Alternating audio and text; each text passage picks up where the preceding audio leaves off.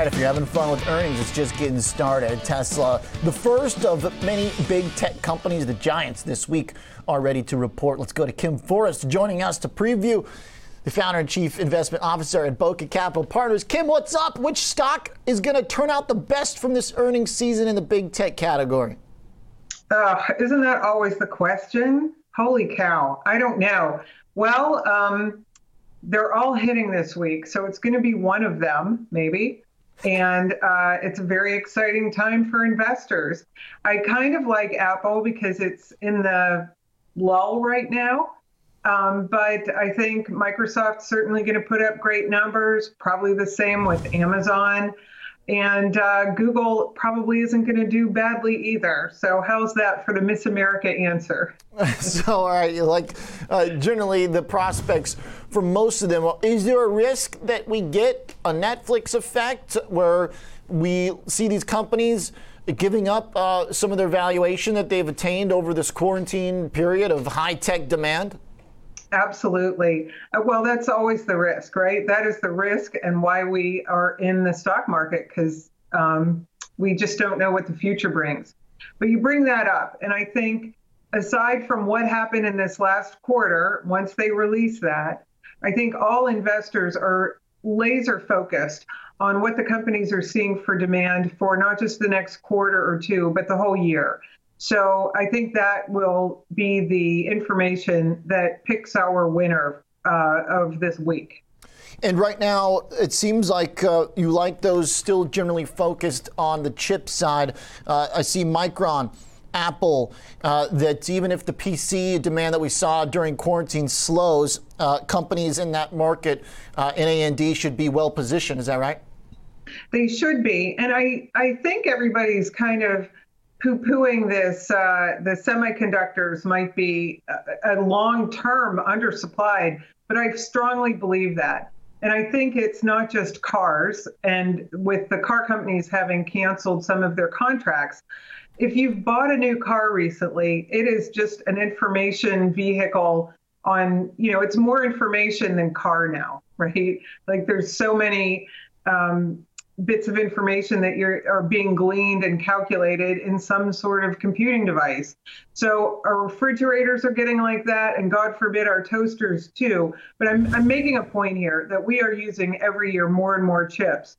And I don't know that it was necessarily the automakers that created their own supply crisis. I think this would have happened naturally even without COVID, just because the orders for all sorts of chips are going through the roof. So when we hear the questions on calls, there's going to be a lot of supply chain conversation. Yep. Do you see that as being a risk point for the direct chip makers involved in the industries most in demand? We've heard a lot about autos, for example, but NXPI this afternoon seems to be doing okay so far as they swing to a profit and shares are higher. Right. Well, I don't think it's so much a short-term, oops, we didn't make our quarter because we couldn't ship things. So for the chip makers themselves, I think that comes further downstream. So I guess that's the question. Where, other than autos, where are the missing chips? So that's going to tell us our losers in technology. And maybe it's more enterprise related, like, I don't know, storage systems. That's a tenuous area, as most of us have not been working in the walls of our companies, but they still have to store all of the data that we've been created wherever we've been working. So that is a big risk.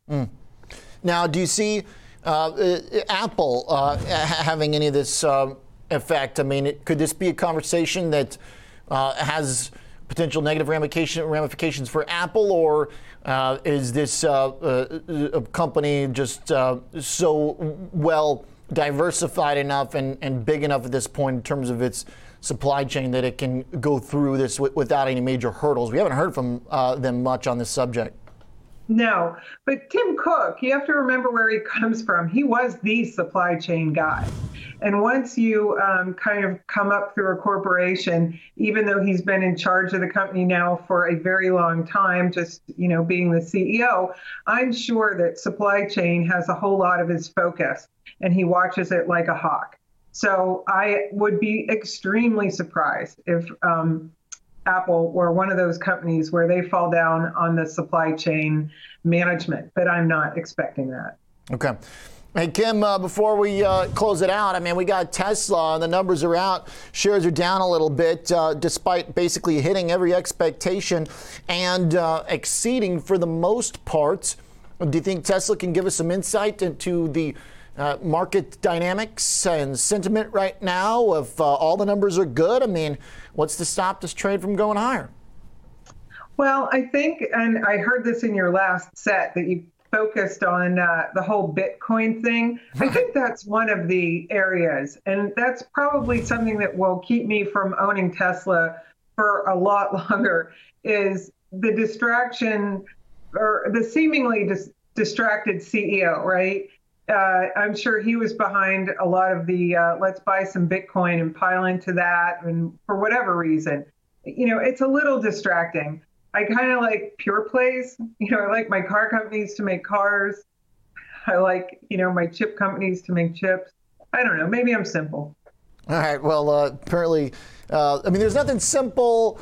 It's probably not asking too much to have a CEO not YOLO the balance sheet because apparently they bought in and sold some. All right. Kim, thanks for the input as always. And appreciate the heads up here on the stocks that you're looking at on the role that semiconductor market over the past couple months here that might show up. But Apple looking solid and companies connected to chips also solid. Kim Forrest joining us from Boca Capital Partners.